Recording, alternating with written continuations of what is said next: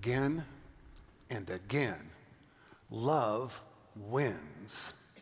The great promise of this day, of Easter Sunday, is the promise that love wins. At the end of all time, at the end of all ends, love will win. Again and again, love wins. A cynic might say, how can you say this? Have you looked at the world?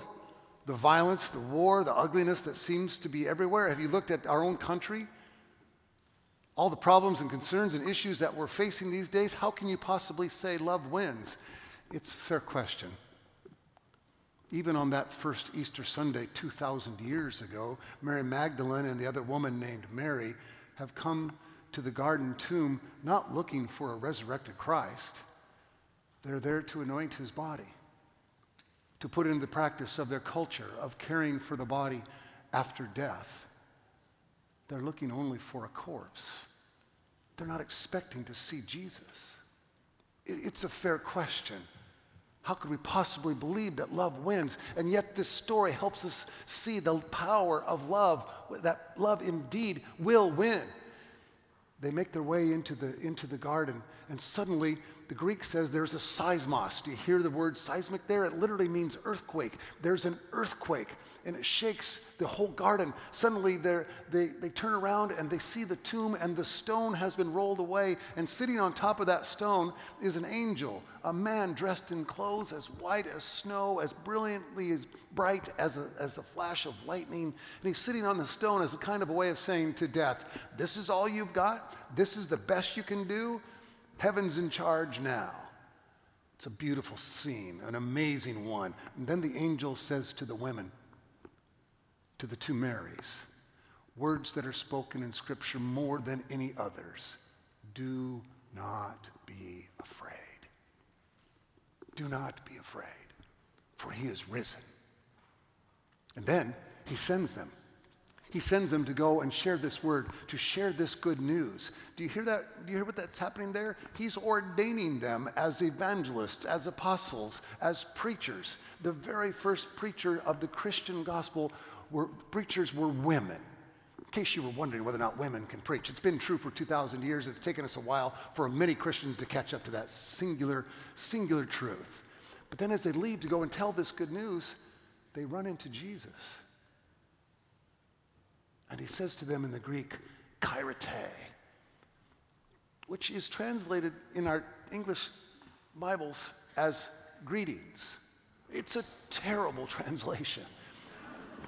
Kairete is supposed to mean, hi, it's great to see you. Can you believe how amazing and wonderful this day is? It's unbelievable what's happened. It has that kind of energy and enthusiasm. When you're having a great, exciting day and something unexpected has happened, do you go over to your family or neighbors and say, greetings? No one talks that way. In fact, I saw the best ever unintentional interpretation of the Greek word kairete by my friend Kevin Harlan. Do you recognize that name? He is a sports announcer for CBS. He was calling the game between a 13-ranked Furman University team versus Virginia, a number 4 seed. At the end of the game, Furman, unbelievably, is still in the game. They should have been blown out. Unbelievably, they steal a pass. They make a quick pass over to the right side. With 1 or 2 seconds left, a Furman player drains a 3-point shot. It's pandemonium on the court, and Kevin, in a great call, said, did we just see what I think we saw? Wow. I sent him an email right after and said, that's karate. Brilliant. Kevin's a member of the church I served in Kansas City, and as great of an announcer as he's an even greater person. That's the news of this day. That's the excitement of Easter Sunday. Kairete. Can you believe it? The unbelievable has happened. The unexpected has occurred. Jesus is alive. Again and again, love wins. Again and again, love wins. Those two words have been made popular in our culture, especially among preachers like Sarah and me and our other clergy on our staff and churches like ours, by a man named Rob Bell, a great preacher. He wrote a book of the same title 9 or 10 years ago, Love Wins. It's a great book. I highly recommend it. He was heavily criticized by some folks on the other side of the theological fence, though, for having the temerity to suggest that in the end of all ends, Love will win. That all of us will be caught up. All of us, and all means all of us will be caught up in the arms of God's eternal and undying love. It's a beautiful promise. Where did Rob get this from? From Easter Sunday. From the angel who said to the women, do not be afraid. From Jesus, who also said to the women, do not be afraid. From those words that are heard more often in the Bible than any other words, do not be afraid. Rob knows that if we can leave fear behind, if we can let fear be let go of, if we can stop allowing it to cloud our vision and our view of the world, love then might actually light our path and give us strength and hope for today and tomorrow and for as many days as we have left. Rob got it where? From the book of Revelation, chapter 21, where it said, where John writes that God will create a new heaven and a new earth. In the end of all ends, at the end of all time, there'll be a new heaven and a new earth, and God will make all things new. And there will be no more crying, no more weeping, no more mourning, no more grief, sorrow, pain, or death. For God will make all things new. Again and again, love wins. I believe that, not just because I've read about it in Rob's book, not just because I've studied the Bible and experienced that idea from the pages of Scripture. I believe it because I've seen it. Even in the midst of tragedy and terror. 9 years ago on Palm Sunday, a white supremacist, and by the way, let's be careful to define a white supremacist. It is a volatile and dangerous mix of hatred and ignorance. This white supremacist made his way to South Kansas City, to the Jewish community center there, with the intent to kill Jews. He pulled into the parking lot, Palm Sunday afternoon, was packed, pulled out of into the parking lot, got out of his car, went up to the first car that he saw and shot a man who was the driver and the young high school kid who was sitting next to him, a grandfather and a grandson. The irony of this moment, the terrible irony, is that this man was there to kill Jews, and he did not realize that he was killing two members of the Church of the Resurrection, two Christians, members of the church that my friend Adam pastors. Not long after that, he shot another person. She too was a Christian, a member of a Roman Catholic church. It was amazing how ignorance fueled his hatred, because the Jewish Community Center in Kansas City is one of the most diverse places you'll ever see in the world. There are Jews and Christians and Muslims and Sikhs and Hindus and atheists and even Baptists, and all kinds of folks can be found. Thank you, that was a joke, yes. People of all kinds of political stripes, this, that, and the other thing can be found there. Our two sons, our oldest, Nate, was a member of a running club that met 2 days a week at the Jewish Community Center, where they ran around the track every single, those 2 days a week. Our son, Stephen, went to many bar mitzvahs and bat mitzvahs there. It's an amazing place. My friend, Rabbi Art Nemitov, who used to be here in Columbus, is the executive director of the Jewish Community Center. It's an unbelievably wonderful place. On Thursday of that week, we held a service of memory and hope. And again, you could see the diversity in the crowd.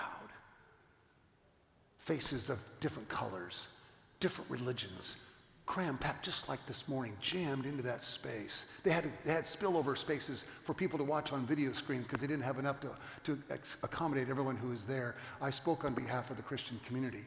My friend Adam spoke on behalf of the ones who lost their lives. Rabbi Art led the service. Eric Holder, who was the Attorney General at the time, he was there as well, confirming for us that the United States will never, never stop fighting the scourge of racism. Then on the next day, Good Friday, my friend Adam would be leading the funerals for the grandson and the grandfather whose lives were lost. Word got out, though, that Westboro Baptist, and I have many great friends who are Baptists. We're not talking about those. Do you know about Westboro Baptist? That church that shows up at funerals with signs that say, God hates and I won't give any credit to the third word. It's a disgusting word. They were planning to picket that funeral because Church of the Resurrection is an open and affirming church where all of God's children are welcome regardless of their sexuality or anything else. But then word got out to Reet Underwood. That's the young boy who was killed. It got out to Reet's classmates at Blue Valley High School where he attended that the Westboro Baptist people were showing up. Pretty soon through texts and social media and phone calls, hundreds of kids from all the high schools in the Blue Valley area were organizing a counter-protest. They showed up, hundreds of them showed up before the funeral began and stood in front of all of the Westboro Baptist people with their own handmade signs that said, "Love wins." They wanted to cover up those hateful signs so that the family and friends could arrive at the funeral to remember the lives of their loved ones without seeing that ugliness.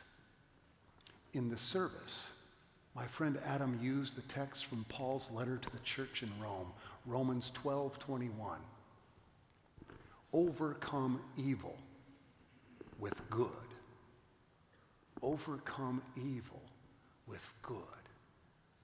Mindy Corcoran, the daughter of the man and the mother of the boy, of the ones who were killed, heard that text. She heard it clearly. Oh, she still carries the wound of grief in her soul even to this day. That grief will never go away. She names it and understands that it's a part of who she is now, but she wasn't going to let that be the last word. She took that word from the old apostle seriously. Overcome evil with good. She set up a foundation called the 7 C's. Their simple call to educate people about kindness. 9 years later, tens and tens of thousands of adults and children have gone through their kindness program to discover that we can overcome evil with good. You know, it's the great Baptist preacher, Tony Campolo, who says that most of the world yearns not for some powerful miracle from heaven to come down. No, what they really want to see more than anything else is Christians like us, like you and me, taking this call to love seriously, expressing it in our lives, not just in our words, but in our actions, giving ourselves over to that beautiful, beautiful promise of God's love made real. Sometimes, though, maybe too many times, it's hard for us to let go of fear. In light of that tragic day on Palm Sunday 9 years ago and so many other things, we still have a tendency to hang on to fear, almost as a welcomed friend rather than a foe. It's a fear that can cause us to be blind to the love that's right around us, to the love that people are waiting to receive from us, the love that people are ready to give to us from friends and family, co-workers and neighbors. That fear oftentimes blocks us. I wonder if it's like a stone almost has been rolled over in front of our minds and we can't see. There's an Anglican priest named R.S. Thomas who brought this idea to mind. He has kind of a bleak outlook on life, even though he's an ordained pastor. But Father Thomas wrote a beautiful poem about Easter. I want to share a stanza with you. Put it up there. There have been times when, after long on my knees, in a cold chancel, a stone has rolled from my mind, and I've looked in and seen the old questions lie folded and in a place by themselves, like the piled grave clothes of love's risen body. Guys, leave that up there for a moment. A stone has rolled from my mind. What's the name of the stone that is blocking your mind, blocking your vision, blocking your ability to receive love? Is it fear? Is it named resentment or a desire for revenge? What's the stone that's blocking you from both giving and receiving the love that every one of us in this one life needs? Sometimes, indeed, we are our own worst enemy, aren't we? Sometimes we let fear or the desire for revenge or resentment or frustration or anxiety or a host of other stones that we could name, we allow those stones to block our view, to keep us from receiving and giving love. And sometimes it's our own stinking fault that we cause these things to happen. Don't raise your hand or don't nod your head, but have you ever done something stupid that as soon as you did it, you thought, boy, it's my fault? Yeah. There's a couple of hands down here in the front row. This is the honest row right here. Yeah, my hand is up for a reason too. I remember another March Madness. This was several years ago. It was the first day, Thursday, when all the games were being played. Thursday is also my sermon writing day, so I made a promise to my boys. I said, I'm going to try to get my sermon done today by noon. I'll be home in time. You can cut school in the afternoon. We'll watch games together. We'll order a couple pizzas. We'll watch games into the night. Your mom will be home early. She loves basketball too. Let's do it. It'll be fun. They said, sure. Any reason to get out of school, they were fine. So I went to the office and I started working on my sermon, but I procrastinated that week. I hadn't done the research that I needed to do. It just wasn't coming together. Noon came, and then 1 o'clock, and then 3 o'clock. Finally at 5 hours after I promised when I would be home, I hit the print command, and my printer printed out my manuscript. Well, now I was in a hurry to get home, and so I ran down the stairs outside of my office to go out to my car to get in and drive home, but I missed the last step. My left knee planted awkwardly. It bowed out approximately 6 feet out from my body. I may have uttered a profane silent prayer right then too. It hurt pretty bad. It's a 20-minute drive home. By the time I got home, my knee was the size of a cantaloupe. I was angry at myself. I was frustrated, upset. I was in pain. I hurt. When I parked my car in the garage and went into the house, the cat had the nerve to cut right in front of me. I said, get out of my way, Jazzy, and she scurried along. And then our yellow lab, who's the sweetest dog in the history of humankind, he comes and he greets me with his big tail just wagging, happy to see me. Zeke, I don't have time for you. He drops his head and hides in his crate. I come around the corner, there's our boys in the family room, home already, and they're not even watching the basketball game. So I yelled at them. And then I came upon my wife, Julie, and I said something mean to her, and I went upstairs to change my clothes. Julie, my wife, quietly and calmly, in an irritating way, followed me up the stairs. She said, what's going on? I said, I'm an idiot. She said, well, at least we have something to agree on. Don't raise your hand. But how many? How many of us find that sometimes we are our own worst enemy? My friend Scott, a good preacher, says that too often the past is the CEO of our present, blocking our view of the future. Too often we drag those old resentments, we drag those old desires for revenge, we drag that fear and we put that stone right in front of us, and then we wonder, why can't we see? Why can't we find the love that we so desperately want to receive, that we so desperately need to give away? Why can't we? Steve Leder is a good rabbi out in Los Angeles. He says that Judaism and Christianity are his two favorite religions because they're future-oriented. Oh yes, they remember and honor the past, learn from whatever mistakes may be as a part of our faith as well, but they don't remain there. Jesus is in the garden not saying, let's just stay here and have a party. What does he say to the women? Now go and tell, go and live, go and be the beloved one of God you're called to be. It's a beautiful promise. It's what this day is about. Again and again. Love wins. Finally, this. Several years ago, I was preaching at a Good Friday service. I was not the one who wrote the liturgy. I was preacher for the day, and that was all. They began the service in an unusual way. A soloist, a man with a beautiful tenor voice. His name was Genaro Mendez. He walked out to the center of the chancel. No other words had been spoken. There was no prelude, no choir, no liturgy yet. This was the very first thing in this Good Friday service. And he began a solo, unaccompanied, singing Amazing Grace. How sweet the sound. I was perplexed. It's Good Friday. We don't sing Amazing Grace on Good Friday. This is the day we face the ugliness of the cross. As he sang, he did like a good performer would do and tried to connect with the room. Even at one point looked at me where I was sitting off to his right. As he sang, though, the more I got caught up in the moment, the more I felt the need to experience that grace, the grace that he was singing of in such a familiar and yet unusual place.